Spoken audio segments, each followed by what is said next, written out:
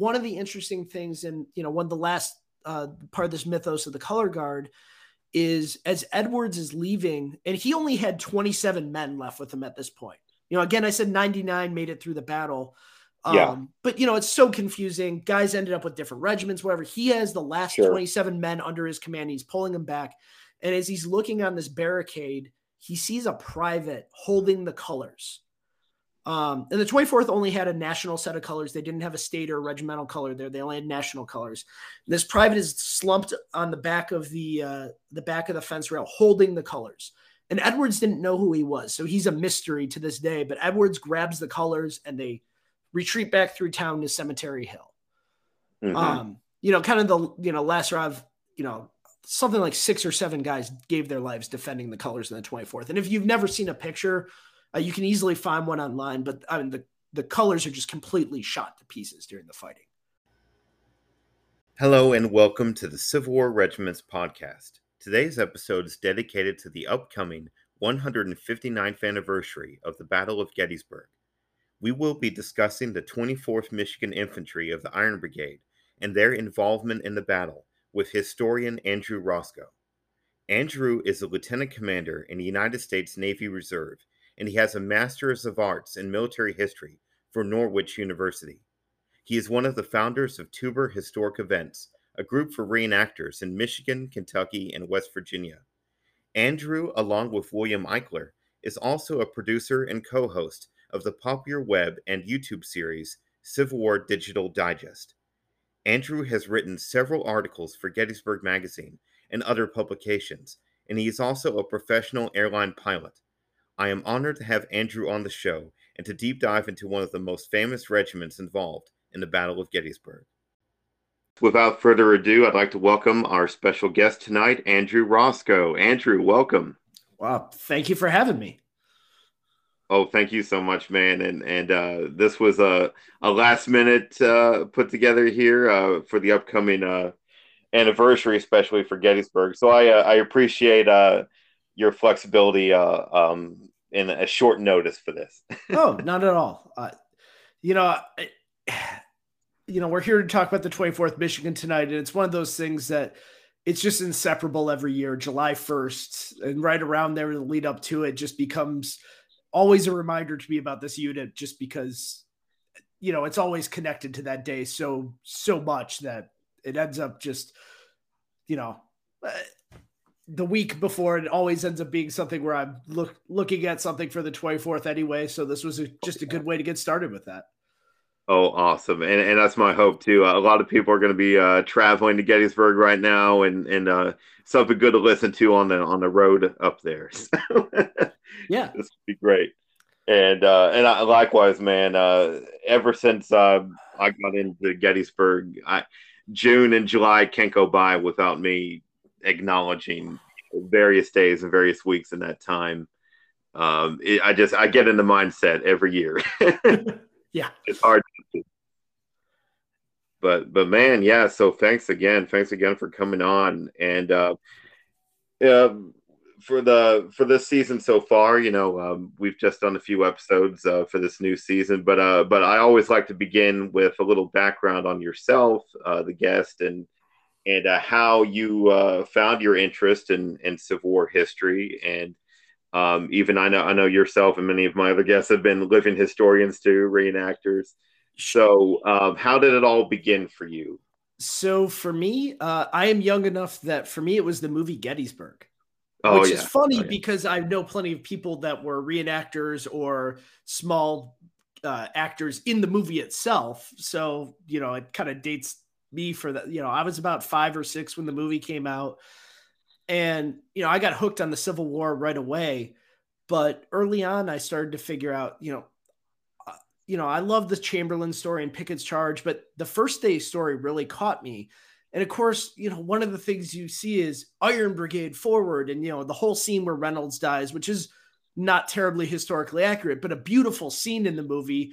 And I was just like, who are these Iron Brigade guys? Because they look different. You could just tell there's something different about them. And I remember within the next year or two going to a local event here at Greenfield Village in the Detroit area where I'm born and raised.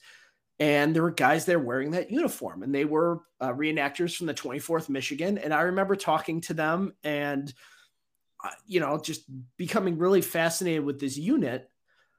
And as I grew up, my parents, my dad liked history. My mom learned to love history. And, I remember reading the American Heritage book on the Civil War where they had I love the maps in there. And so, just some really great features in there. I mean, they're also written by Bruce Catton, which I discovered later in life. And, it's a special thing because he's from Michigan and a great author from that period. But for me, it's really changed my life because I've had other things I've become interested in at various points in my life, but the Civil War has just always been there. To the point that, I became a professional naval officer. I did 11 years active duty with the Navy. And, my love of the Civil War gave me the desire to serve, gave me the love of the country and the upholding the Republic. And, so that's it's really shaped my life to a huge degree, seeing this movie when I was 5 years old. Oh yeah, and it's incredible and ironic to think that so many of us have the same exact stories of how we got involved in this. And I'm a child of the Gettysburg movie too. And that scene, I remember even when I was young watching that scene. That stuck. I grew up just like rewinding and fast forwarding to all my favorite battle segments in that movie. That was definitely one of them. But I remember as I learned more about the Battle of Gettysburg, I was like, wait a minute. Like, they really miss out a lot on the first day in that movie because they took that one little clip and they show Reynolds getting shot. And also, next thing you know, the lines are collapsing. It's a big retreat. But I'm like, man, they don't even show Cemetery Hill or I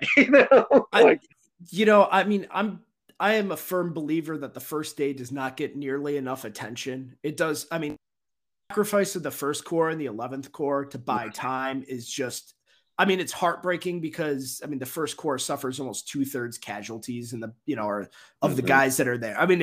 It's brutal. And when you realize that when they made that movie, it was the B crew that did all the first day scenes. It wasn't even like the A crew, because the A crew was filming the little round top stuff and all the camp scenes and stuff. The first day stuff was like, we'll send these guys out and whatever they get, they get.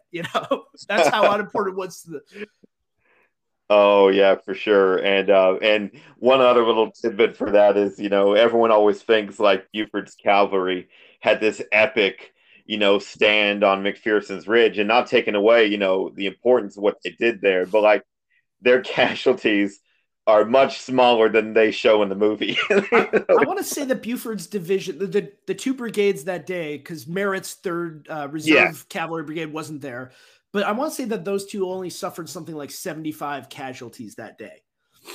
Yeah, you're not far off. I think, you're right. It's in that ballpark. But but what they did was epic, but not because it was some last stand, but it was because it was this masterful tactical defense in depth that started 5-6 miles out from the battlefield. And they just kept forcing the lead Confederate brigades to deploy time after time. And, you and I as reenactors can really appreciate it takes a long time for a battalion, meanwhile, a whole brigade, to deploy from marching formation to a battle formation. And then as soon as they did that, the cavalry could just mount up and go back to the next ridge line and force them to do the whole thing all over again, Oh, yeah. Yeah, like an orderly withdrawal going on. Yeah. It was incredibly well executed, but not at all what showed in the movie or really even the book. And I'll say, too, I will say that my copy of Killer Angels, the Pulitzer Prize winning novel that it's based on, is sadly abused over. I've usually read it about twice a year since I was about 8. So. Oh, I agree on that too. And I will say, I watched the movie first, then read the book, but it's one of the few books that, they did a good job. The movie did a good job keeping it true to the book, because you can read the book and I feel like I'm watching the movie. Yes. Yeah. They did a good job, but of course, we're here today to talk about the Iron Brigade's involvement in Gettysburg, specifically the 24th Michigan. And in a way, we're at a point where the Iron Brigade does get a lot of attention. It does get a lot of love. And like you said, it gets to the point where sometimes people think the first day, when people think first day, they usually only think about either Buford, Reynolds, and the Iron Brigade, and not much else sometimes. Like, and the that's other not brigade, First Corps, and the other brigades in the 11th Corps, a lot of, they all did equal fighting, but just not all of them get attention. And I will say, the 11th Corps was in an incredibly awful position. I mean, they were trying to cover way too much ground with too few people, and they didn't have a good shot. Like they weren't set up for success at all. And there are certain brigades there, especially the ones from Schurz's division, more to the east, or I'm sorry, to the west, fighting near Robinson's guys in the First Corps, did a fantastic job. But really, when you look at, part of it too is Howard, who is the 11th Corps commander, but also the commander on the field, smeared the First Corps to protect his own reputation, mostly as a result of him violating orders at Chancellorsville, and lucky to not have been court-martialed for that. But, it's sad too, because Meade replaced the First Corps commander, Doubleday, who took over. And I'm not a firm believer Doubleday is a great general or anything, but he did a serviceable job on July 1st, and the First Corps fought magnificently. People don't really talk about the fight that Robinson's division does up on the Mummasburg Road. Baxter, Paul's brigade had 6 or 7 commanders during that fighting because everyone kept getting wounded, and they still held together. And then Stone's brigade, the Bucktail brigade, what they did along, they're in this terrible angle right on the north end of McPherson's Ridge, and they just got caught in a crossfire, and they take pretty comparable casualties to the Iron Brigade too. But at the end of the day, the Iron Brigade is the one with all the press attention. But but they also suffered something like 67-68% casualties. So it's staggering. It's depressing to look.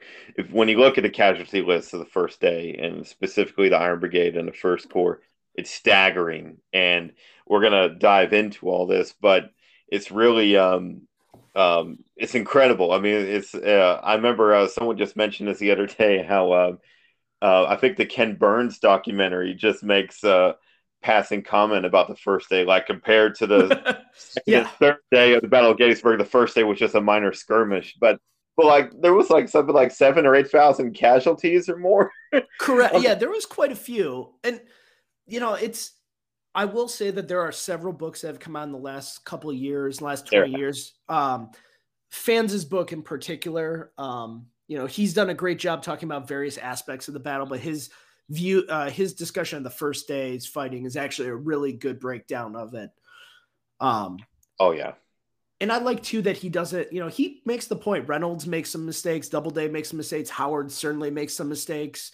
It's not just that these guys did wonderfully, and the Confederates made some mistakes too. Lee really should have had a much more complete victory, considering how, he had 2 complete corps on the field, or 5 divisions of the corps. And he only used 4 of the divisions and attacked piecemeal. If he had pushed all 4 in at once, it would have been very quickly, Oh yeah, it's a miracle, really. I mean, like how close it actually still could have ended for the Union on that first day. I mean, and by golly, I mean they put up the best resistance they could all the way to Cemetery Hill, and so it's impressive.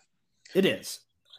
Well, all right. Well, to dive into things here, so before we really deep dive further into Gettysburg, in regards to the 24th Michigan that we're talking about today, can you highlight or recap maybe the mustering in of the regiment and what they did leading up to Gettysburg? Sure. Yeah. Well, I'll say, so I did my master's thesis on the 24th Michigan, and I particularly looked at their action at Gettysburg, but I used the scope of how they had such an impressive, because it's really their combat debut. It's their first actual fight that they're in. And I use the scope of what factors went into it. And part of it is the creation of the regiment. It's it's a great story. So Detroit had committed some troops to the war, but they'd been individual companies and regiments. They had never raised a regiment.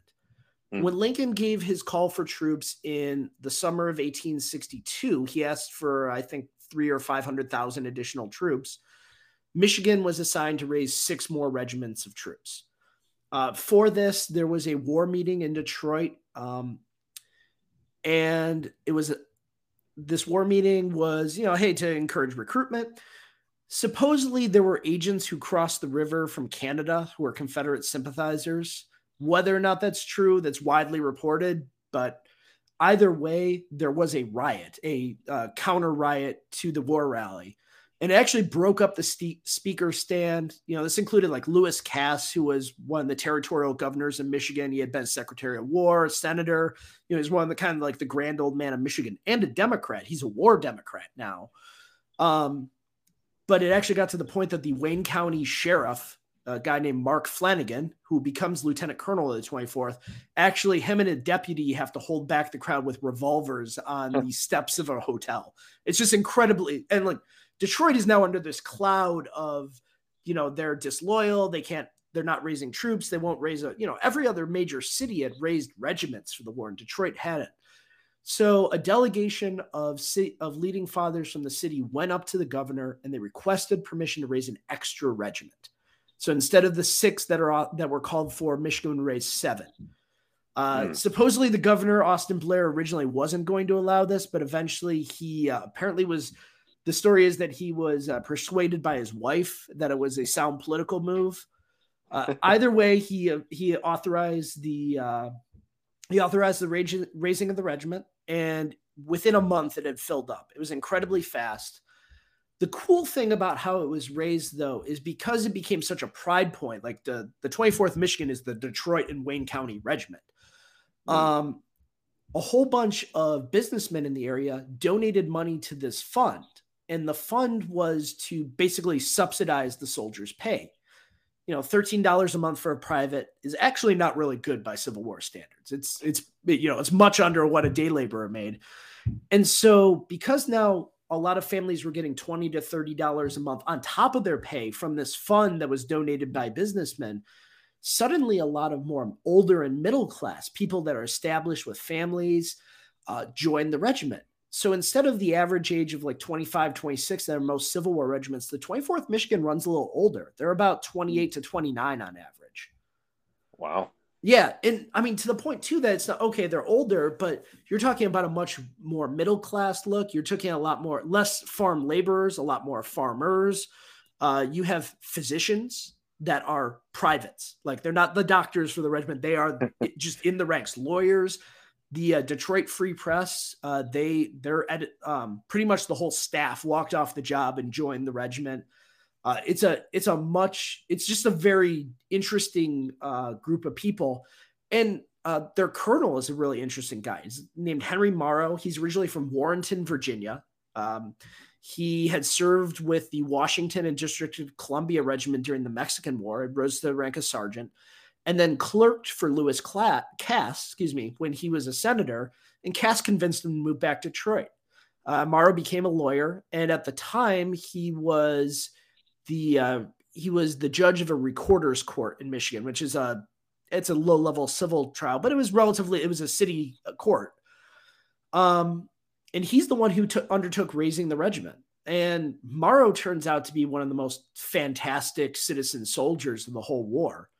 Actually, at the end of the war, he was the colonel of the 24th his entire existence, but for large chunks of 1864 and 1865, he's a brevet brigadier general commanding various brigades, and is actually the last brigade commander of the Iron Brigade in 65. But he ends up as a lieutenant colonel and then later a colonel in the regular army after the war. He was so good, he was offered a commission in the regular army with the reorganization in 1866. And that's what he did the rest of his life. He was a professional soldier. And for those of you listening, Henry Morrow, if you look up a picture of him, he does favor Strong Vincent in the way he has those big mutton chop sideburns. And there must be something about those. I mean, because both those guys are equally badass in my book. And but Henry Morrow has always fascinated me as far as I'm partial to almost every colonel in the Iron Brigade. They all have their cool stories, but Henry Morrow is definitely somebody to look into. Yes. And when we get to actually Gettysburg, there's I have a paper that's out there that I maintain that he actually briefly commanded the Iron Brigade on July 1st after the wounding of their brigadier general. It looks like most likely him and the senior surviving staff officer in the brigade took command of the brigade because the senior colonel essentially refused to take command of the brigade.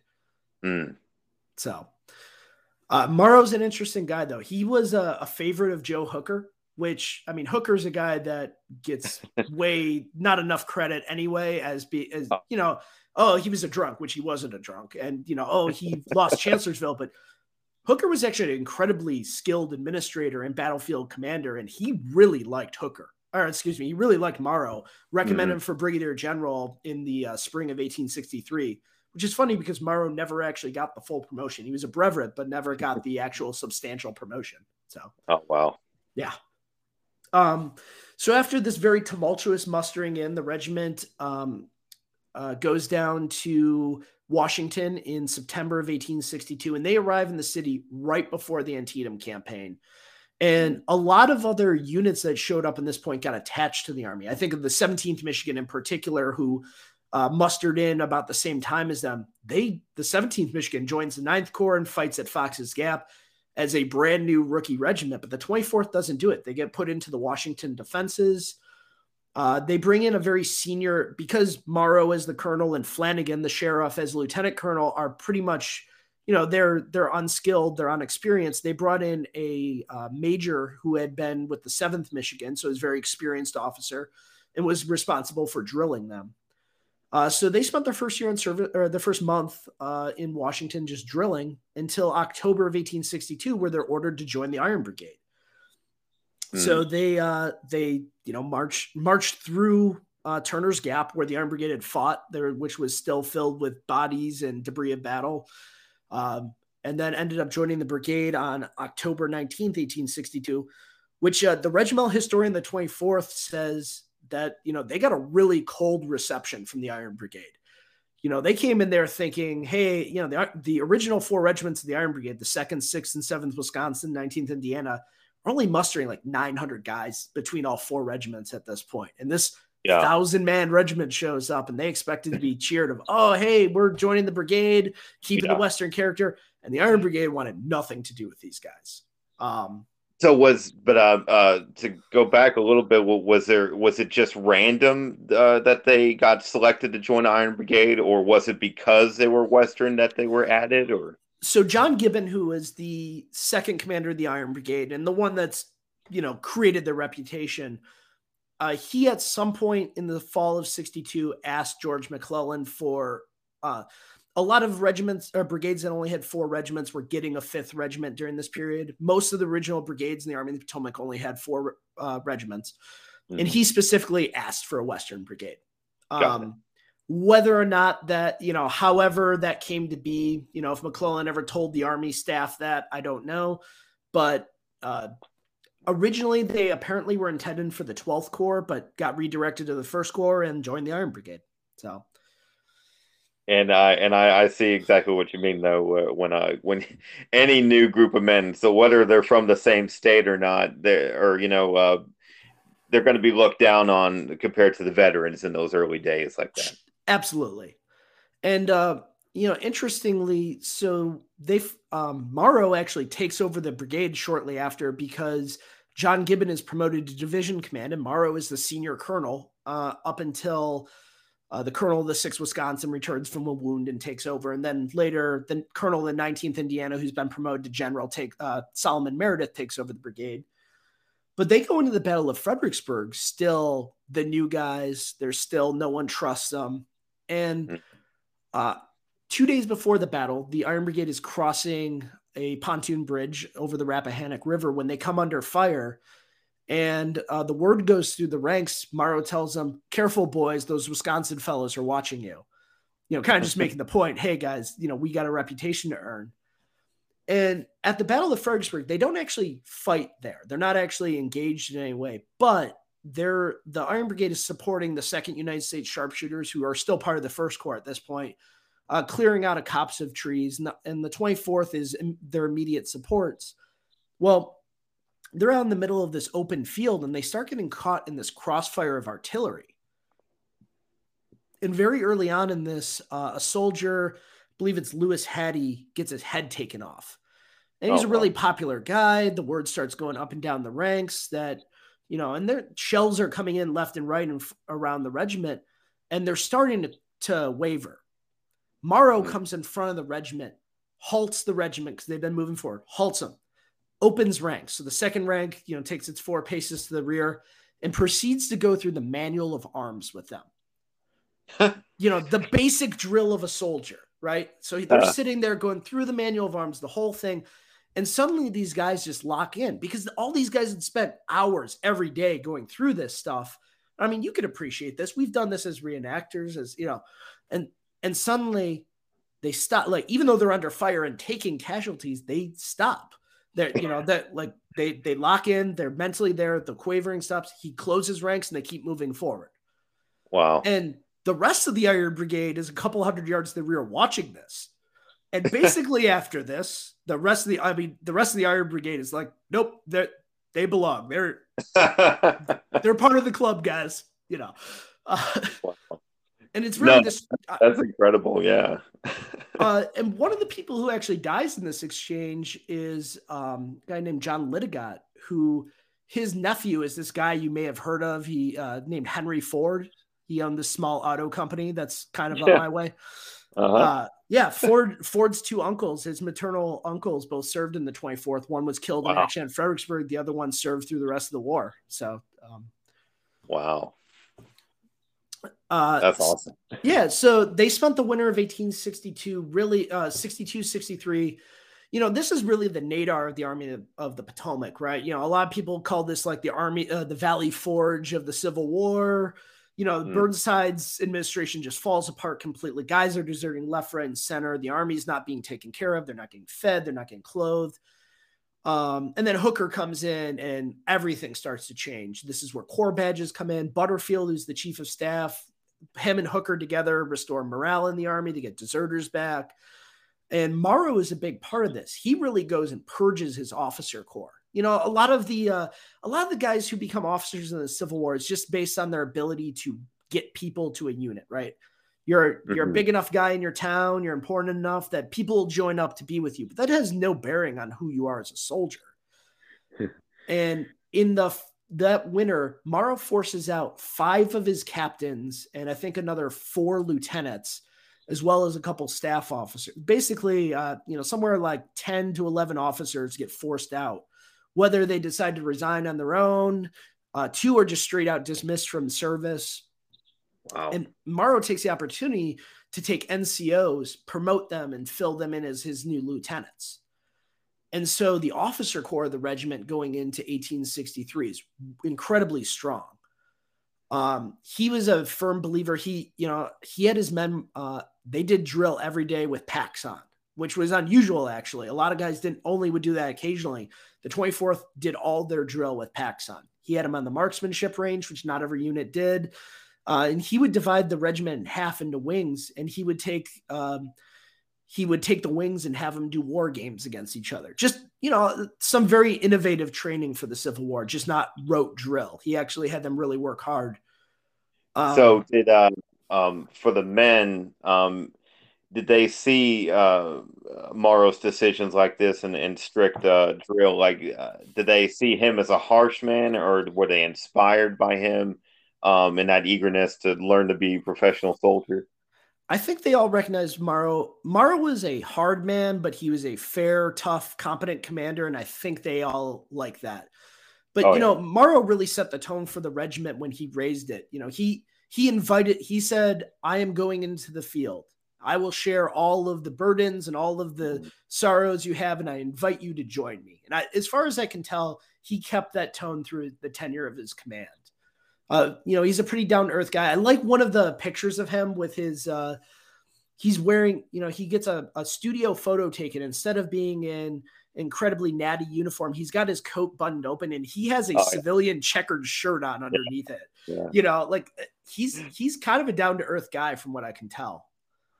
I love that image too. And And I think those are the guys that we're all drawn to. All our favorite leaders from that era.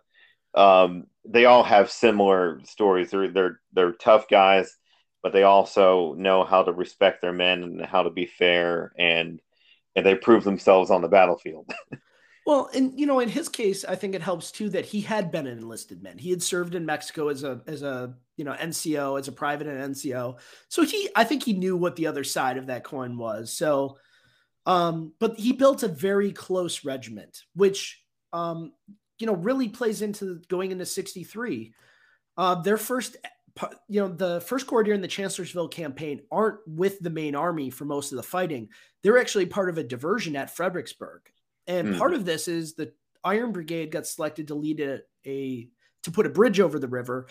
Eventually, there's a very strong Confederate picket opposing them, and got to the point that the brigade commander the division commander, James Wadsworth, decided to put across the 24th Michigan and the 6th Wisconsin in an amphibious assault. It's very reminiscent of, if you think of, Bridge Too Far, when Julian Cook's battalion crosses the river. They're pouring into the pontoon boats and they're rowing across the river under fire the whole time.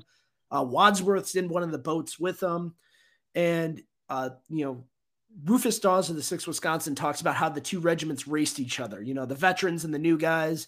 And even though he's like, the 6th Wisconsin really won, but to be honest, we both got there at the same time.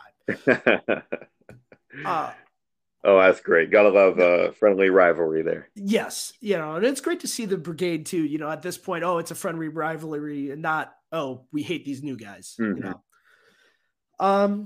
But yeah, so they're at the end part of the Battle of Chancellorsville, but they're all the way out on the right flank. Actually, so interestingly, when Hooker was concussed during the battle. And again, something people don't really talk about. And I think in this day where we have a much better idea of what concussions do to people, Hooker spent the afternoon of May 3rd still commanding the army, but, in the middle of this bad concussion.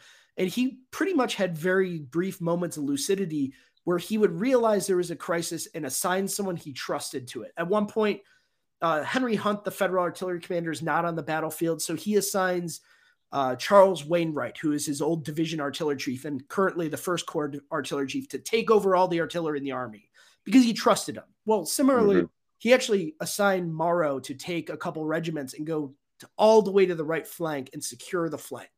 And because he really liked Morrow, as I don't want to say protege, but he really had an affinity for this guy, and that was one of those orders he gave in those moments of lucidity, and kind of showed what he thought of Morrow and what he thought of the 24th.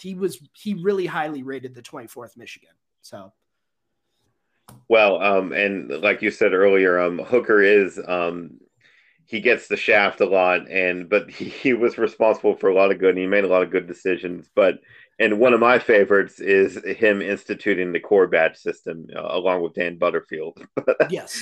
He definitely boosted morale for a much needed morale boost in the Union Army at that time. Yes.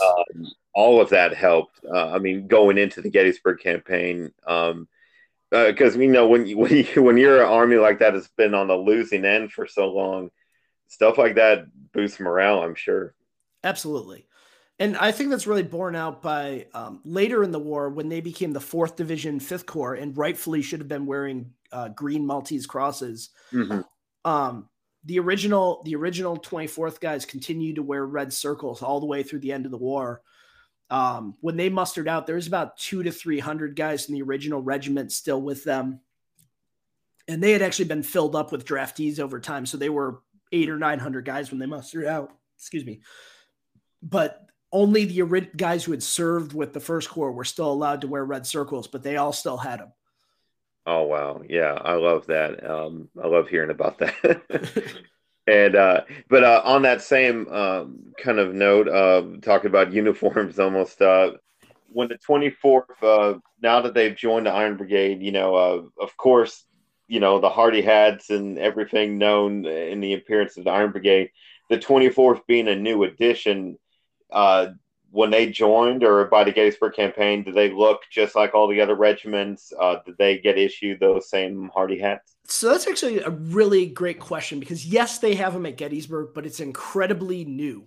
They got them in the early part of June 1863. Really? So they put hardy hats on order as soon as they joined the brigade because, of course, all the other regiments had them. Morrow put them on request, but for whatever reason, there was a snafu in the quartermaster's office and they kept not getting them. And it wasn't until like June 3rd or 7th of 63 that they finally got issued hardy hats. Wow. In terms of the rest of the classic Iron Brigade uniform is really a summer of 62 thing. Very few, if any, people have gaiters still going into Gettysburg. The 2nd Wisconsin made a really valiant attempt to keep dark blue trousers even after Antietam. Those were still in circulation and they still tried to keep them issued. There's an anecdote about guys in the 6th Wisconsin who got a bale of dark blue trading their bale of trousers for the 2nd for light blue trousers. So the 2nd could try to stay all in dark blue. But the 24th had a pretty good mix of frock coats, sack coats, light blue trousers. They would have all had light blue trousers. And their hardy hats probably were on dress. They probably didn't have a lot of brass on them because they never had that fully dressed hardy hat like Gibbon instituted for the brigade originally. So, wow, yeah, that's something to consider because I believe most of the group photos in existence of the Iron Brigade and the various regiments are all like fall 1862. Yes, right?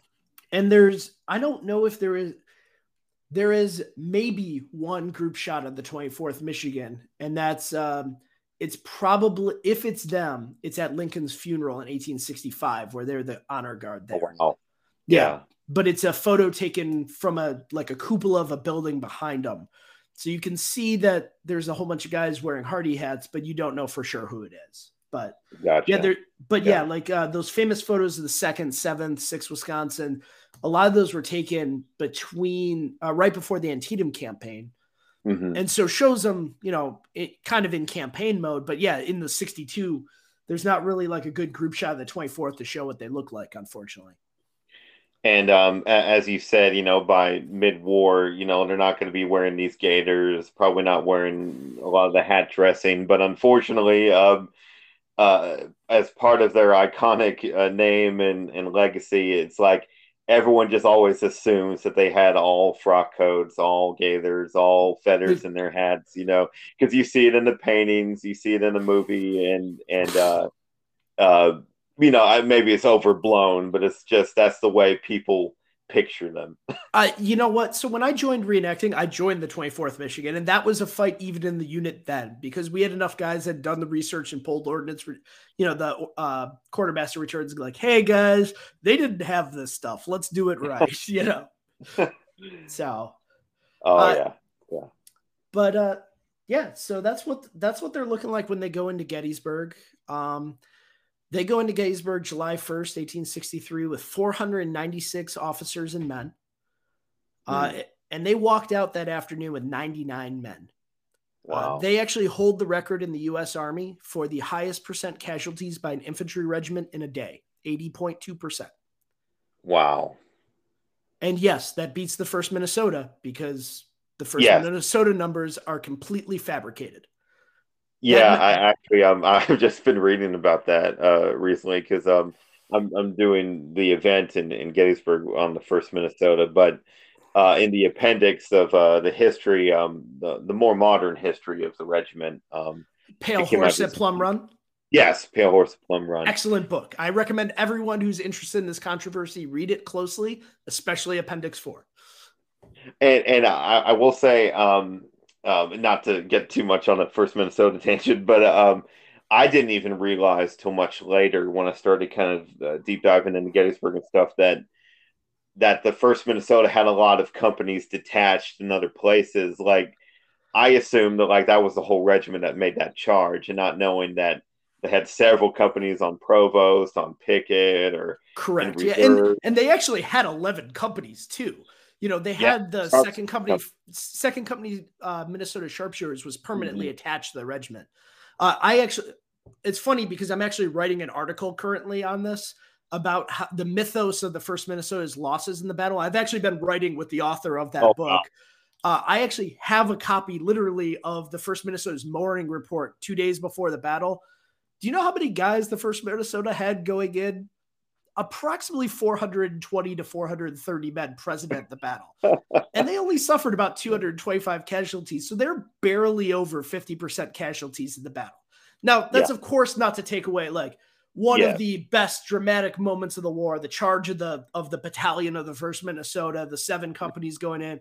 Like, it's an incredibly dramatic moment. I won't take away from the sacrifice or whatever, but William Lochtran, their adjutant, is a lying man. And all of the information, which is funny though, because even if you read Fox's regimental losses in the Civil War, he gets his info from Lochtran because Lochtran had just run the history of the 1st Minnesota for various Minnesota publications, uses his numbers exactly. But the best part is it has an asterisk next to it.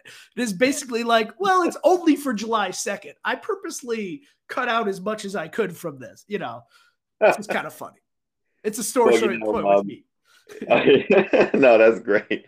And thanks for bringing attention to that. And but like on that same note of numbers, because I remember hearing this as far as the Iron Brigade is concerned, right before the battle, wasn't there a detachment taken from each regiment to make like a guard for a reserve or a yes, so the Iron Brigade Guard was formed.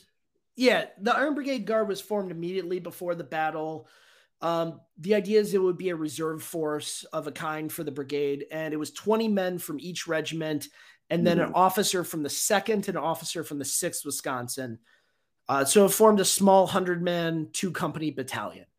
During the battle, it was attached to the 6th Wisconsin because the 6th Wisconsin was the last regiment in line.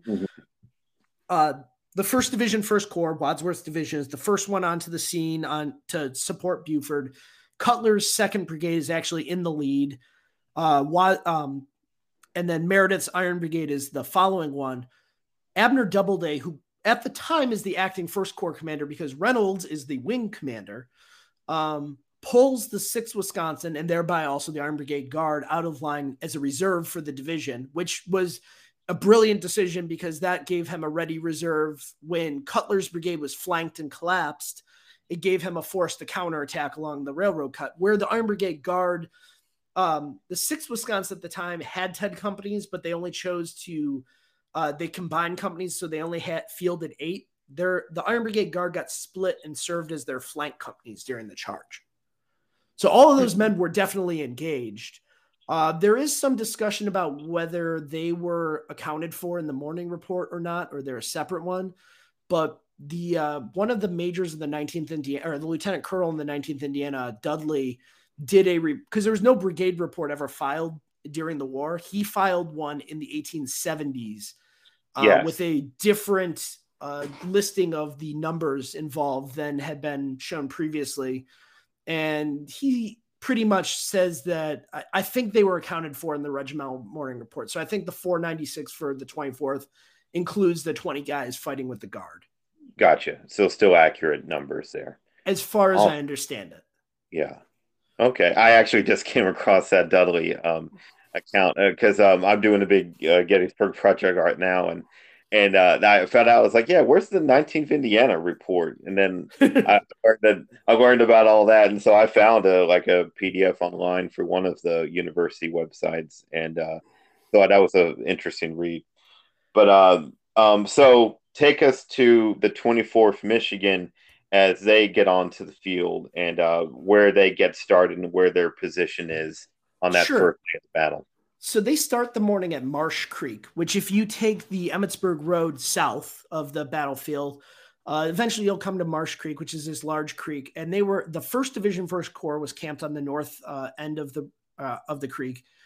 And they actually start the morning. They knew that they were moving off to support the cavalry. Contact was likely. So they started the morning with William Way, the regimental chaplain, who, by the way, frankly, is one of the best regimental chaplains during the war. This guy was, some chaplains are pretty weak sauce. This guy was This guy he served with the regiment the whole war. He was an incredibly important figure in the regiment. He was giving a morning prayer to the men, whether, I think it's very comparable to Father Corby giving last rites to the Irish Brigade. Oh, wow. Something very, and as an added thing to this, the men got this prayer while holding their hats out, and guys were going down the line dropping cartridges into their hats. That was when they drew their ammunition, was while essentially getting last rites. So they form up, and they're fourth in line in the brigade. So the 6th Wisconsin's behind them, and they march out down the Emmitsburg Pike, or the Emmitsburg Road, and at the Kadori Farm, the large red barn right in what's now Pickett's Charge Field. At that point, Reynolds and his staff had pulled down fence rails to make a pathway to, instead of marching through town, they ended up going straight across fields. And as soon as they started turning there, they started double quicking towards McPherson's Ridge and McPherson's Woods, and went directly in a beeline towards that. So as they're marching, they're loading rifles, fixing bayonets. They were ordered to drop packs, but Morrow decided not to. So the 24th did go into action with packs. He didn't want the guys to lose them. He didn't want detached guys to guard them. Which that's an interesting note, because I can't tell you how many different accounts I have read of soldiers that are just so distraught when they drop packs, and like, I'm never going to see it again, and like, I'm going to lose all my stuff again. And I even in our reenacting hobby, like, sometimes I get used to just wearing it, and you kind of forget it's there sometimes. But I mean, it is a relief to take it off. Don't get me wrong, but it's you have so many personal things in there too that meant a lot. I mean, that was a crucial decision there. It doesn't seem like it is, but it's a crucial decision whether you keep your packs or not. And I think that goes to Morrow being a soldier's officer. He understands what that means to soldiers to drop their packs, and he makes that decision to keep with them, even though the whole brigade was ordered to drop them. So yeah, they go into battle and they deploy, and they're the leftmost regiment in the brigade at this point. And the Iron Brigade's fighting Archer's Tennessee Brigade at this point. Mm-hmm. And this is the part where the 2nd Wisconsin, the 1st regiment in line, is the one that makes the charge over. The Confederates have pushed Buford's guys back. They're coming over the crest of McPherson's Ridge. Actually splits into a Y at a certain point. So Archer's guys are cresting the west side of McPherson's Ridge, while the 2nd Wisconsin's cresting the east side of McPherson's Ridge. And they're only about 50 yards apart when they fire at each other. That's the volley where Reynolds is killed behind the line. He was not killed by a sniper. He's most likely killed by this volley. But that volley kill took 30% of the 2nd Wisconsin out of action in one volley. Wow. I mean, yeah, I mean, very few regiments could take that kind of casualties at one point and keep going forward. But I mean, I don't think there's a tougher regiment in the Army than the 2nd Wisconsin. That's arguable. I get it, but and you say that, I think a lot of people probably don't realize that they took that severe of a hit that early in the fight. Like, I think a lot of people just think most of the casualties in the Iron Brigade are in that stand they make, but that's interesting to hear that. I mean, yeah, as soon as you get on the field, they're getting hit pretty hard. Well, and to the 24th, so the rest of the Iron Brigade deploys in echelon, and the 24th actually overlaps Archer's flank. So they change front forward on the right. So they swing to the right, and they flank Archer's brigade. During this exchange, Lieutenant Colonel Flanagan is wounded. He ends up losing his leg, as well as the color bearer, a guy named Abel Peck, who is a very popular figure in the regiment, father of 3 or 4 guys out of Plymouth, Michigan. So they're already taking some casualties, but the 24th flanks Archer's brigade, and they roll up Archer's entire brigade, which, it's kind of funny. Everyone talks about the 26th North Carolina and the duel they have, and that's an epic fight. But the 24th has already started the day by essentially destroying a brigade of the Army of Northern Virginia. Mm-hmm. And Archer's brigade suffers massive casualties, probably north of 1,000 casualties against the Iron Brigade. They're just they're out of the fight. They're a shell of their former selves. They do participate in Pickett's charge, and they're under Brickett Fry, one of their colonels, because Archer is captured by the 2nd Wisconsin. But after this, there's a lull on the battlefield. And this is where the 24th pulls back to their position where their marker and their monument is. And the brigade gets reshuffled. The 2nd Wisconsin's taken so many casualties, they get moved into the center of the brigade. and the 24th gets put on it into the center as well with them. And now the 19th becomes the left flank of the brigade. They put out 2 companies as skirmishers, and this is where they are when Pettigrew's brigade of North Carolinians attack them in the afternoon. And that's a huge brigade, probably one, if not the largest Confederate brigade in Lee's army. It is the largest brigade on the battlefield. I want to say they have 2,800 guys. The only one that's even close is Julius Daniels' brigade of Rhodes's division, 2nd Corps Army in Northern Virginia. I mean, the 26th North Carolina alone is 900 guys. It's just massive. And I think they left a regiment behind, if I'm not mistaken. I believe one of the regiments isn't there at that point. Correct. Yeah. Yeah. Like it's crazy. And the Iron Brigade, in a way, is one of the largest brigades in the First Corps, because they're pushing 1,900 roughly, or yes, yeah, right about there. Cutler's brigade is slightly bigger. They're about 20 or about an even 2,000, but yeah, they're a pretty large brigade. But also, mind you, too, they took a couple hundred casualties to begin with. The 6th Wisconsin, which is a large regiment, it's about 450 guys is detached between them and the Iron Brigade Guard. So the Iron Brigade probably only has about 12 or 1,300 guys online at this point. Gotcha. And the 24th is by far the largest at 500 guys. And again, they'd taken some casualties, but the 2nd Wisconsin only went in with maybe 300, and now they've got probably 200 left in, so when the Confederate assault, I'm sorry, go ahead. Oh, no. I was setting the stage there, but it's like, I know you already referred to it as McPherson's Woods, but I've heard several names. So what is your point of view on that debate of what the proper name? Do you go ahead with McPherson's or Herbst or Reynolds Wood? I definitely go. I go with McPherson's Woods personally, just because that's what the majority of things I've read have said. Yeah.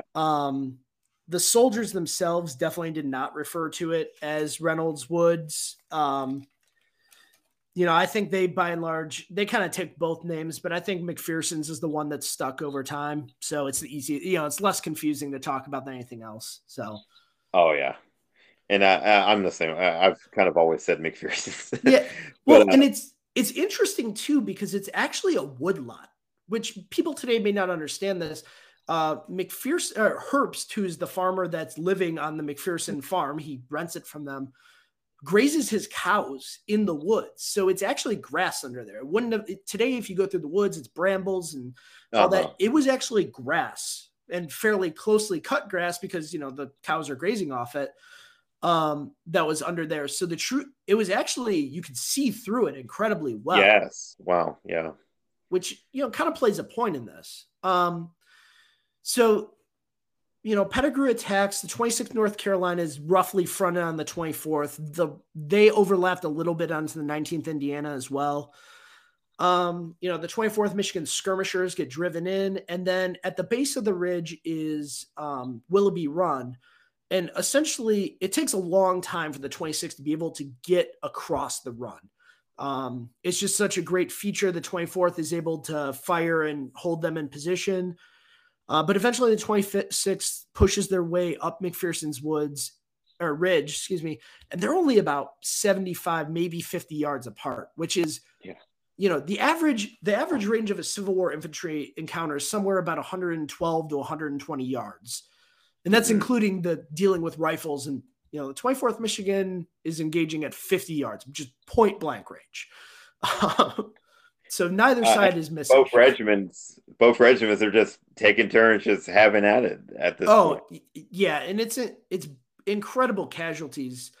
Part of this too is the brigade on the Federal left, which is Biddle's brigade, begins to give way. They pull back further up the ridge, but what this allows is the 11th North Carolina wheels to the north, and they start raking the Federal line. And this starts hitting the 19th Indiana first, but it also hits the left wing of the 24th Michigan. Eventually, the 19th Indiana pulls back about 50, 60 yards to try to counter this. But Morrow holds his guys in position, but he orders a guy named Captain Speed, who is the acting major now, to go refuse the left flank of the line. those people familiar with Chamberlain and the 20th Maine, Speed's going to do the same thing. Gotcha. Speed gets over there, refuses the left flank, and as soon as he's accomplished this, is killed. He's the highest ranking officer from the regiment killed in action during the battle. He's an incredibly popular officer, and really made him doing this action was incredibly important for the regiment because it gave him a fighting chance to hold on where they were. Interestingly, his brother is the officer responsible for loading the Sultana later in the war. Wow. If you've heard of that disaster. So when I was doing my master's research, I was reading his letters, but also reading his brother's letters. It was a very weird combination reading the two of them. I got Morrow's OR in front of me, and in there he even says that Speed's death was a severe loss to the service and an irreparable one to the regiment. Speed seems to be a guy that, obviously he was acting major as the senior captain, but he was an up-and-coming officer in the regiment. He certainly would have moved up to be a permanent field grade officer after the battle if he had survived. And, it's a shame he didn't. But he was just one of many who would fall that day. Well, and that's one of the incredible parts about this is eventually the 24th starts to fall back. Morrow, like I said earlier, Morrow is most likely acting as the brigade commander and regimental commander at this point. Meredith went down early in this fighting when a shell exploded under his horse and crushed him under the horse. He's wounded badly. He never returns to service. William Robinson of the 7th Wisconsin is the next senior colonel. William Robinson never assumed command of the brigade until after they were back on Cemetery Hill. And actually, the division commander had to order him to assume command of the brigade. Oh, wow. Yeah, which by this point, he's one of only 2 colonels left with the brigade because Morrow has been wounded by this point. To go back just a little bit to Meredith, because in part of my research too, there's not much out there. He didn't really write a whole lot. And it seems, from what I understand, is he wasn't necessarily a well-liked commander of the brigade, coming from guys who were probably used to being led by John Gibbon and such. So, that was the opinion of Meredith by Morrow and the brigade. I can't speak exactly for the 24th, but I will say, John Gibbon hated Meredith. Meredith was a political animal. He was good friends with Governor Morton of Indiana and tried to get Gibbon removed from command. Oh, wow. Yeah. And when that didn't succeed, he tried to get the 19th assigned to a different brigade because essentially Gibbon thought that the 19th was undisciplined and really held Meredith responsible for that. Meredith, when he got promoted to brigadier general, was trying to get the 19th pulled out to whatever new brigade he went to, but instead saw Gibbon was getting promoted, so took over the Iron Brigade. He's actually relieved of command on the battlefield at Fredericksburg. Whatever he did during the day, he didn't respond quickly enough to an order. Abner Doubleday, who at the time was his division commander, removed him. Later, he was reinstated, but that certainly was a stain on his record. And he was an okay officer, but I don't think he certainly wasn't up to the level of John Gibbon. And unfortunately kind of marked a series of mediocre commanders that the Iron Brigade would have for a lot of the rest of the war. William Robinson eventually did, Lysander Cutler, who had been colonel of 6th Wisconsin, eventually took over the Iron Brigade again, but very quickly was promoted to division command in 64, leaving William Robinson, the guy who wouldn't take command at Gettysburg, in charge. And William Robinson is sent home in the summer of 64. After that, Edward Bragg takes over, who is colonel of the 6th Wisconsin, eventually is promoted to brigadier general. He falls into drink and is actually relieved in the middle of the Battle of Hatcher's Run in 1865 for drunkenness. And Morrow is put in command of the brigade. And like I said, Morrow finishes the war as commander, so they finished on a strong note, but they had a series of not the best commanders after Gibbon for a while. So to get back to the fighting then, and this duel of 2 regiments, and I know it's not totally household, but if you had household regimental names, a lot of people have heard of the 24th Michigan in the 26th North Carolina, just because of this bloody showdown, famous showdown on this first day of Gettysburg. And for how long, like you said, they're 50 yards apart and they're getting overlapped. But I mean, how long are they pummeling each other at point blank like that? So they're doing it long enough, at least, that the 24th needs a resupply of ammunition. So they go through a full 60 loads of ammo.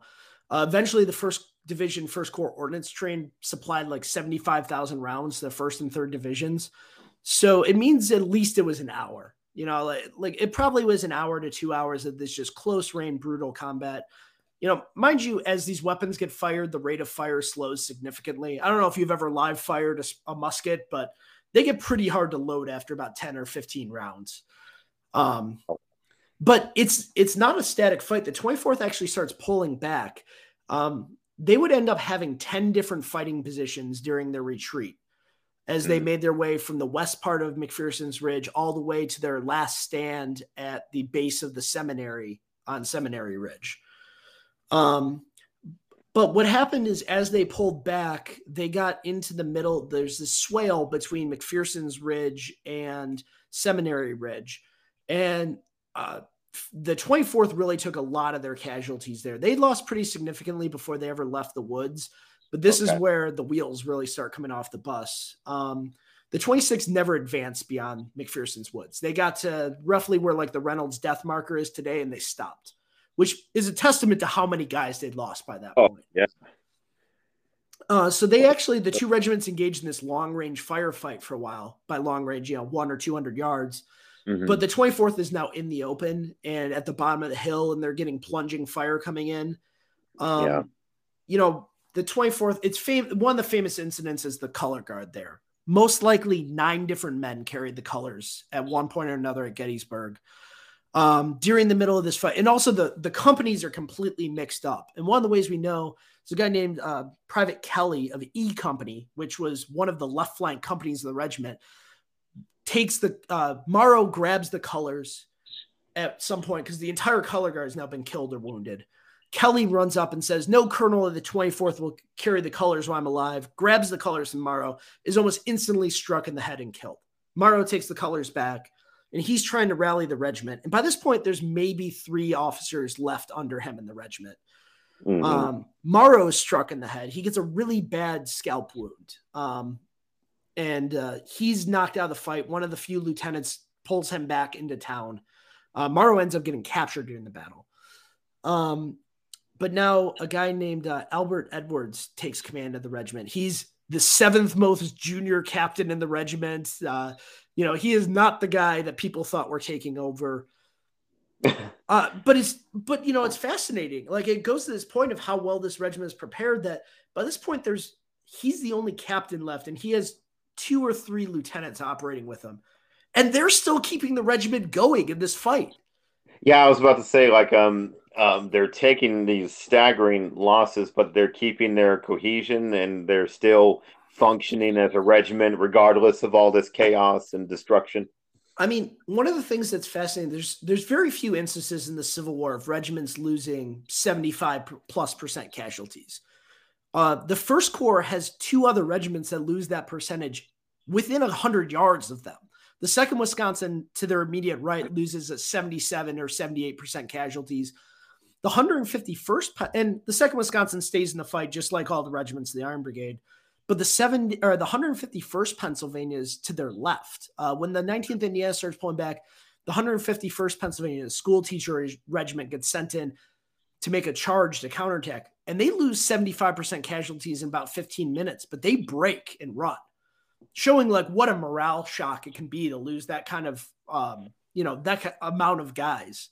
And it's worth noting that the 151st, they were literally 2 weeks away or something from mustering out. Yeah, they're a 9-month regiment, and this is, they're only like 40 miles from home. They're 2 weeks away from mustering out, and they make this charge and just get their teeth kicked in. Oh yeah, no, incredible. But the 24th ends up back on. Earlier in the day, one of the divisions in the First Corps had stacked fence rails at the base of the seminary. Mm-hmm. There was a grove. If you go to the seminary now, there's tennis courts there. So roughly where the tennis courts on the seminary are is where the Iron Brigade made its last stand. And what's interesting is that Pettigrew's brigade stops. They don't charge across the field. It's actually a new division. This is Pender's division now that comes onto the field. And the 24th is immediately opposed by Scales' brigade, I believe North Carolinians. And they come across the field. And what's interesting by this point is you have 3 federal brigades, Stone's brigade, the Iron Brigade, and Biddle's brigade on this ridge, as well as about 18 guns. Charles Wainwright, the First Corps artillery chief, had stacked all these guns together. And so when Pender's division comes charging to the field, it's a slaughter. They get to the swale where the 24th had lost a lot of guys. And the entire, those 3 brigades plus all the batteries, Wainwright says it was like one hand pulled all the lanyards together. And Scales' brigade loses a third of its guys in a second. I know that's what's amazing. Like you have this fresh Confederate division on the field, and they just get hammered almost instantaneously.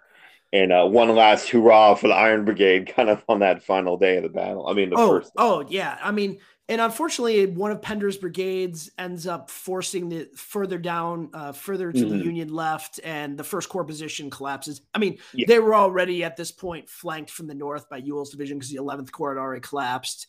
And the Iron Brigade pulls off the ridge. One of the interesting things, and one of the last part of this mythos of the color guard is as Edwards is leaving, and he only had 27 men left with him at this point. Again, I said 99 made it through the battle.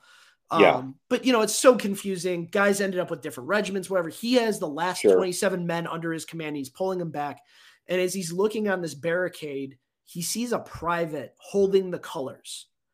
And the 24th only had a national set of colors. They didn't have a state or regimental color there. They only had national colors.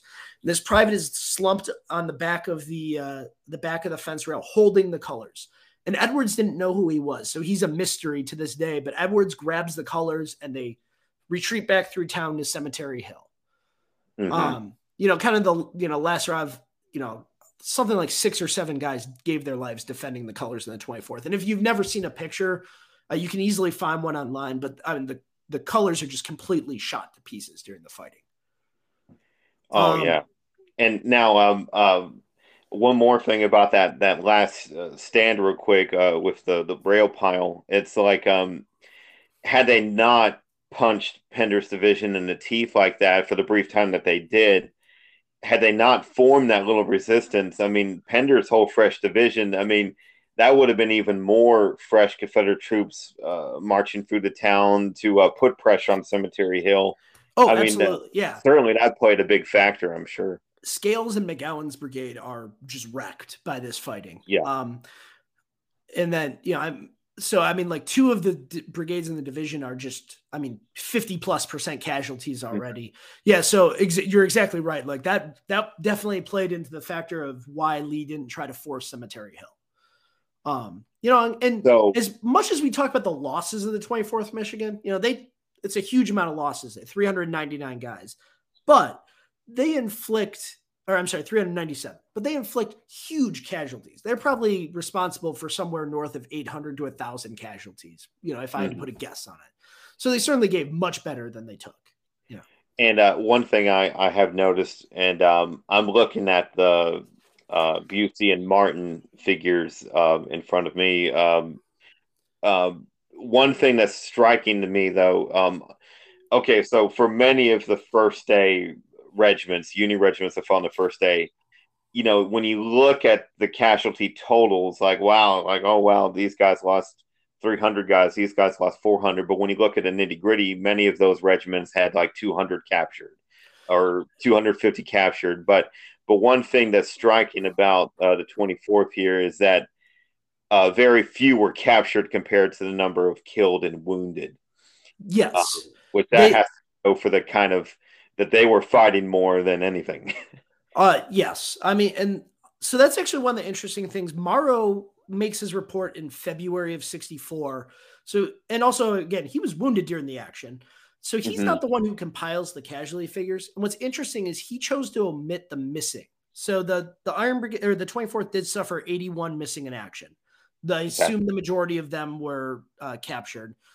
But he only gives 316 casualties, which is interesting because if you include the 81, that's where the full number comes from. But it's also interesting because, again, if you go to Fox's regimental losses, even though the missing was reported later, Fox chose to omit it, which again artificially drives down their percentage. But yeah, they only suffered, 12% of the regiment captured, and a good chunk of those, I think, were wounded and captured kind of thing. So, so the regiment, they're what's left of them is running through Gettysburg at this point. Everyone's heading towards Cemetery Hill. So where the survivors of the 24th, where are they going to, and where do they end up?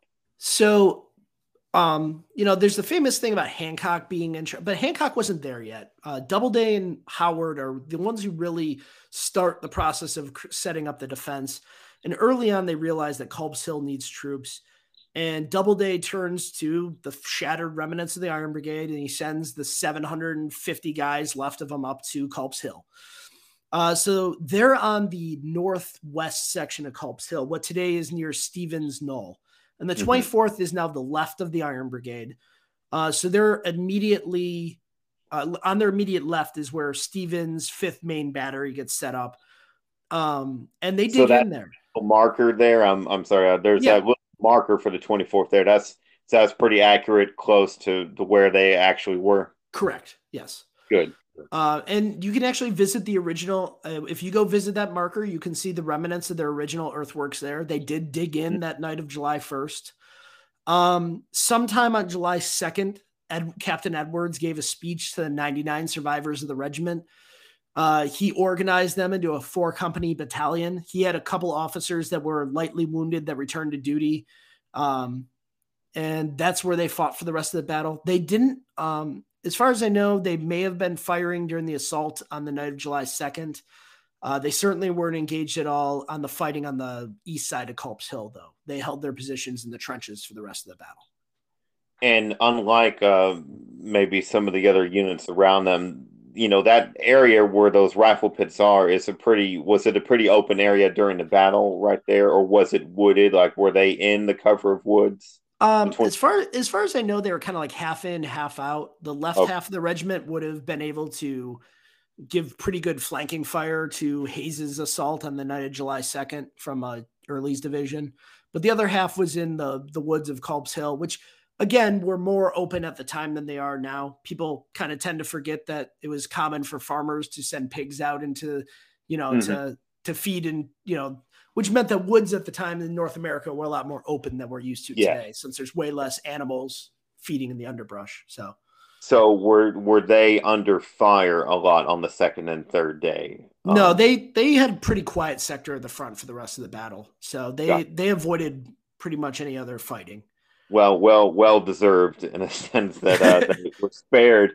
Because when you think about these regiments, even the 26th North Carolina, for example, that gets pummeled on the first day, but then they go and take part in Pickett's Charge and get pummeled some more in Pickett's Charge. And not only did they take part in Pickett's Charge, they go the farthest of anyone in Pickett's Charge. Everyone talks about Armistead, but if you actually look where the 26th got to, because there's that discontinuity in the wall, they get all the way to Hayes's line. Now, granted, it's like a couple guys get there, but they get further than Armistead's guys do.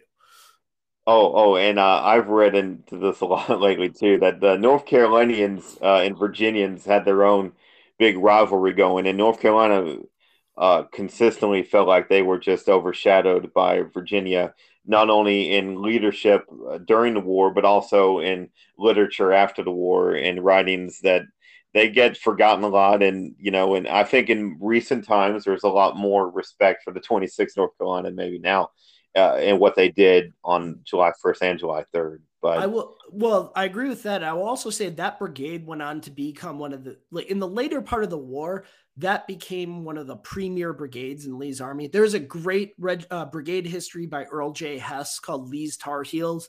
I really recommend it because it talks about the Pettigrew McRae Brigade and all they do later in the war. They're really responsible for a lot of stuff you see at like Ream Station and some of those big Confederate successes in 64, 65.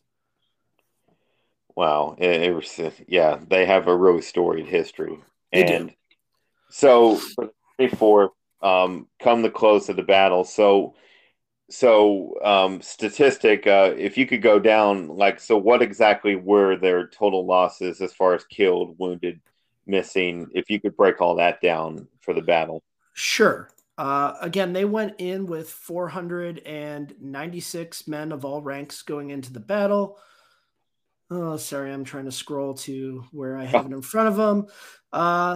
Yeah, so they lost 79 killed, 237 wounded, 81 missing for 99 remaining. Killed and wounded 64%, total percentage of loss 80.2. For me, that's always one of the staggering numbers of the war. And I think about with the 24th that they were raised in a very local area. Even even though they're from Detroit, a lot of the companies are from the surrounding communities in Wayne County. C Company, for example, is from Plymouth. And of the 101 original members, I think something like 72 are either brothers-in-law, cousins, fathers, sons, fathers-in-law, or like they're directly related in some way. Like they have a direct familial bond. So you're talking about incredibly closely knit unit.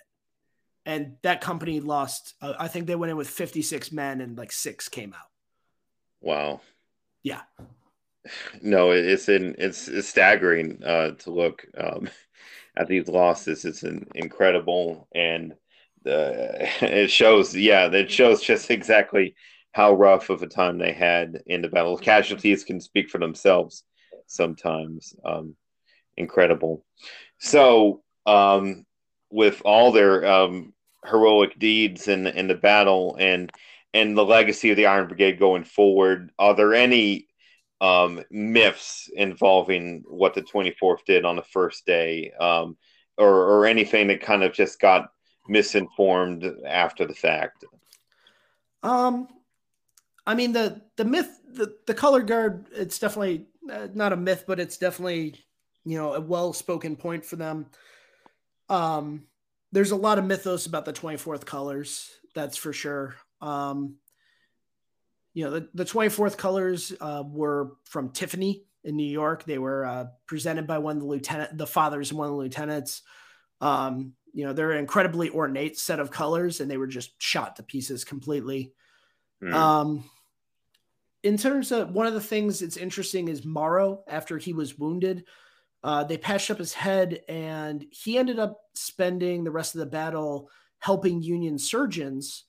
At some point, a Confederate officer went to go arrest him, and Morrow, who was head of the Lodge Number 1 of Michigan, made some Masonic sign to this officer, who was also a Mason, and the officer permitted him to rip off his eagles, and Morrow put a green surgeon sash around his waist and spent the rest of the battle pretending to be a doctor, and consequently avoided being marched south with the rest of the army at the end of the war, at the end of the battle with the Confederate army. So he was released on July 4th.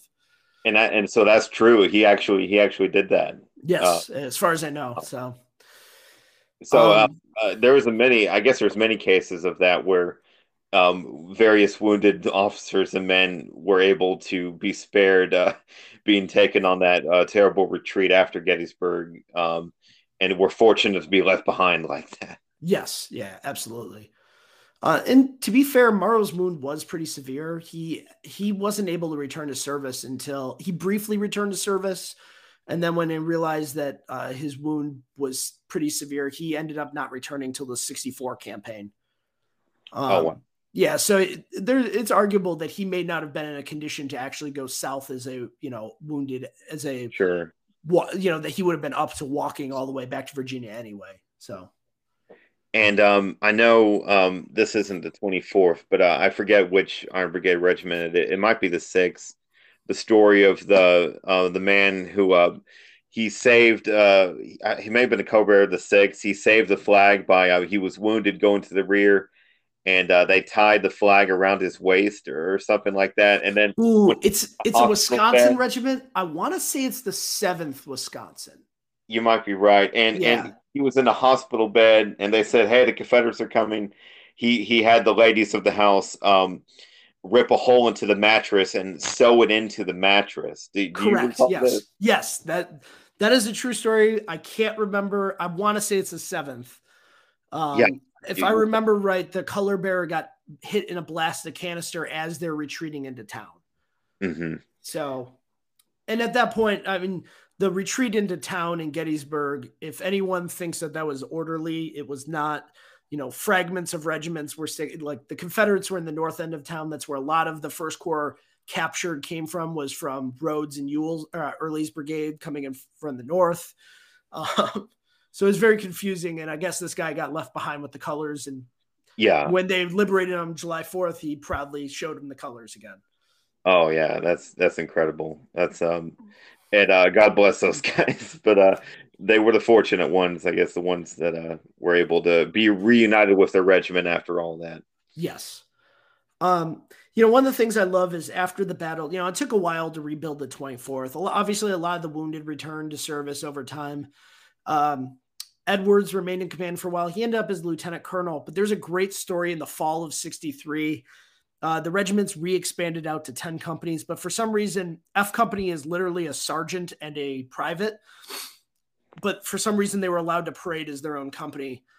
And the best part is this is Edwards' own company. So they're doing battalion drill, and he has the battalion moving by the flank, and he goes by company into line, which, is it's a long maneuver if you're on the left flank of the company because you have to go run to position.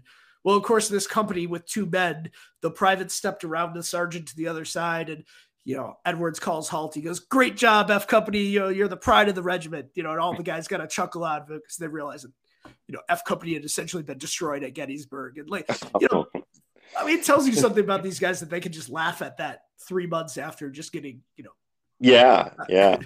No, I admire that about these guys. I mean, the dark humor that was necessary sometimes too. I mean, it's true. But oh yeah. And anyone who's been in the military today, whether you've been in combat or not, dark humor it's just the way you get through that kind of life. So. Oh yeah, and that's what people don't understand from the outside. These guys had to cope and deal with whatever they had to, whatever way they could.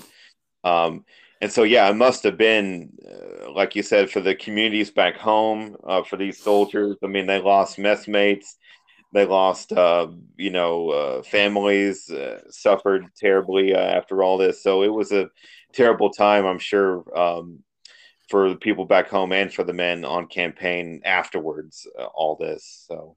Oh, absolutely. Well, now that we've pretty much rounded up most everything on the whole discussion of the 24th at Gettysburg. So, do you personally have any recommended books and articles or whatnot involving the 24th in particular, and maybe your favorite books on Gettysburg? Well, first of all, I got to say that the regimental history, which was done in the 1890s, it was done by a committee of the regiment, but it was written by Orson B. Curtis, who was a corporal in the regiment. He was actually lost an arm at Fredericksburg in 62. I would say hands down is the best regimental history written by a veteran in the war. It's an incredible book. The broader history of the war is a little schmaltzy that's in there, but the stories that are in there are incredible. At that time, historians didn't really cite where things came from, but he actually gives citations of where some of this stuff comes from. And part of it is the demographic information. He has 30 pages of demographic information. That's how we're able to reevaluate their casualties at Gettysburg, because he went down and hunted down the names of everyone there and what happened to them. And so we know that there were 81 guys that were missing there because he found the names of them. Mm-hmm. But, just an incredible assemblage. He talks a lot about what happened to the guys after the war, who mustered out with the regiment, who was mustered out along the way, who was, wounded at what battles. It's a great book. There are a couple published letter and diary accounts. One is called Dear Sarah. It's about a soldier. Oh, I'm trying to remember. John H. Paddington. And then there's another one that's from the Sanilac County Historical Society called This is Walter. I'm trying to remember what his last name is, if you excuse me. Walter Niles. They're both pretty. They give some good insight. I like them because they both, they're the enlisted soldier perspective, and they give some really good ones. There's some great letter collections at the University of Michigan Bentley Library, which is one of the premier Civil War libraries. If anyone out there is looking to do research, I'll say, Alan Nolan's The Iron Brigade is what really got me hooked on the Iron Brigade. It's, written in the 60s, but it's probably like it's a trend setting military history. It's the first modern military history of the war, of a unit during the war. Mm-hmm. And, I know you sent me a picture beforehand. I know it's on your desk. I love that read. It's a great book. And to be honest with you, it's one of the few Iron Brigade books I've actually read cover to cover. There's so many that I've certainly flipped through in my time and researching online. But there's a lot out there for the Iron Brigade.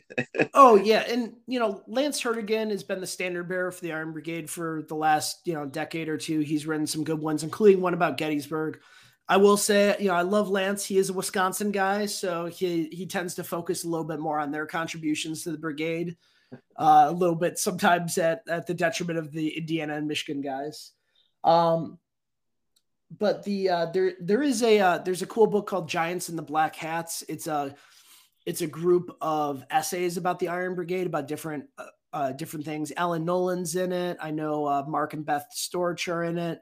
I want to say Alan Gaff, who's another Iron Brigade historian's in it. So that's worth a read too. If people haven't read that, it talks a lot about like Fitzhugh's Crossing in 63 and some of those incidents. And you've also mentioned that you've written a few articles for Gettysburg Magazine. Is that right? That is. My master's thesis on the 24th Michigan came out with them in, I want to say July of 2019. It's the Rookie Wolverines. I also had an article on who really commanded the Iron Brigade at Gettysburg that came out in January of 2019. And I'm hoping that the article I'm working on currently on the 1st Minnesota would get picked up by them as well. So, wow, yeah, that'd be cool. So, are you amid all these different articles and research that you're working on? Do you have a book that you're working on or anything? Yes. So I've been for years doing research on sharpshooter battalions in the Army of the Potomac. And I don't mean like Berdan's sharpshooters, the Bucktails. I actually mean starting in 63, a lot of units in the Army of the Potomac started to form their own sharpshooter units out of volunteers. And by 1864, it became Army-wide policy. And it's really been I came across it in a couple different places. I started pulling at strings. And I realized no one's ever written about this before. Oh, wow.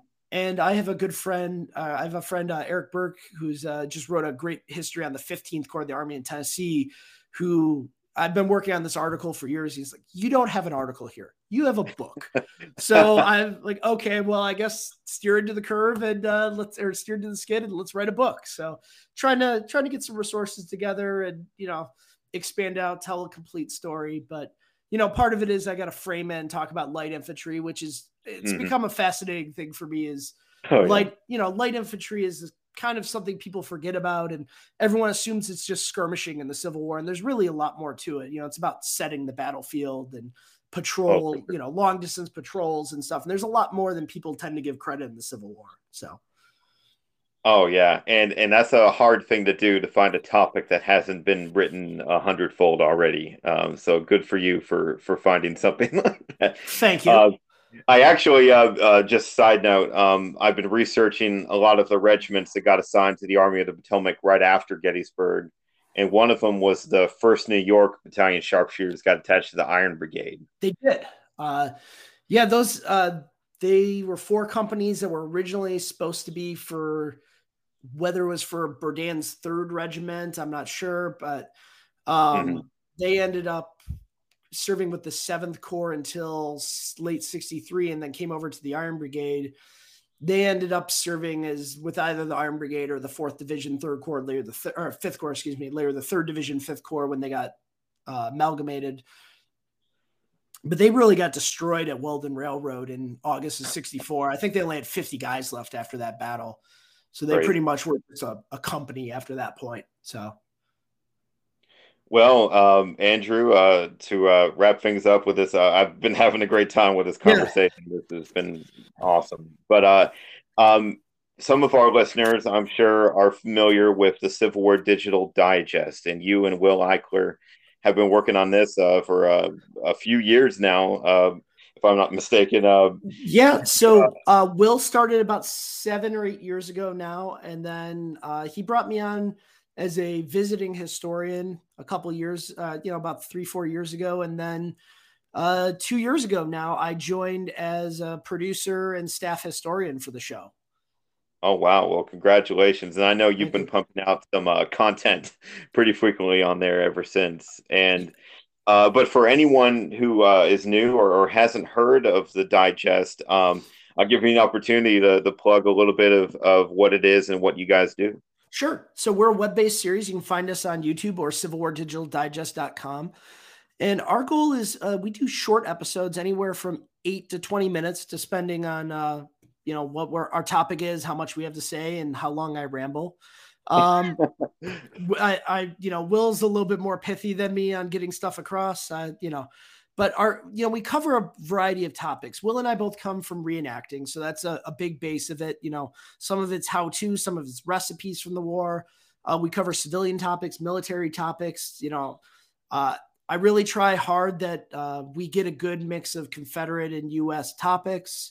It's not always as easy to get Confederate topics, but we try. We do biographies. We do things like, we do Out of the Vault, which is where we go to museums and allow them to bring objects that they don't normally display out. Just yesterday, we were at Hayes Presidential Center in Ohio, Rutherford B. Hayes. And one of the really cool things is they pulled out this ballot box from 1863 that the 23rd Ohio used to vote in the Ohio gubernatorial election. Wow. Yeah. It was just, what does it say about us as a republic more than this was the first war where soldiers could vote in the field? And having been someone who served in the military and been able to do an absentee ballot, I feel so like these guys forged the thing that, we're citizen soldiers. We are still citizens and get to exercise our right under the Constitution to voice our opinion.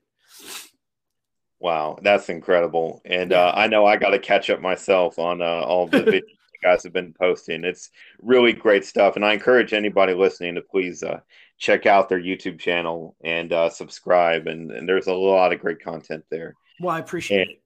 Oh, no, thank you, man. And I have to say, again, thank you for taking the time to do this. This has been a great conversation, man. Yeah, again, it's been a pleasure to be here.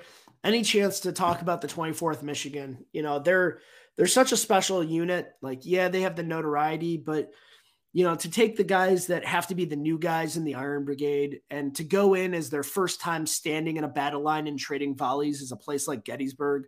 And not only did they do well there, but they literally hold the record in the Army for the greatest sacrifice in a day. It's just, it's tremendous what they did. And that isn't the end of their I love that they just go on to be part of the Iron Brigade for the rest of the war. And it's so special that they got to end the war as Lincoln's honor guard at his funeral. They wanted a veteran regiment to be there. And that was the veteran regiment that got to be there for it. No, that's incredible. And that's fascinating. And honestly, I was not aware of that myself. You brought that up today. So that's really interesting. Wow. Well, thanks so much, Andrew. And I can't wait to share this with everyone. And I hope everyone listens as they're making their road trips to Gettysburg. A good idea to listen among all your other favorite history podcasts on the way on your road trips in the next few days. And so, wow. So thank you for taking time to do this and honoring and remembering Gettysburg and the men who fought there. Something I'm very passionate about. So this was a joy for me to be part of tonight. So thanks so much, Andrew. Oh, thank you for having me. And I encourage everyone, when you go to Gettysburg, stop by the 24th Monument and say hi to the boys. Amen. That's right. And go check out their little monument over on Culp's Hill or Stevens Knoll over there. It's worth a look too, to see the rifle pits. Absolutely. All righty, sir. Well, thanks so much. And I look forward to having a conversation with you again sometime. Absolutely. Same here.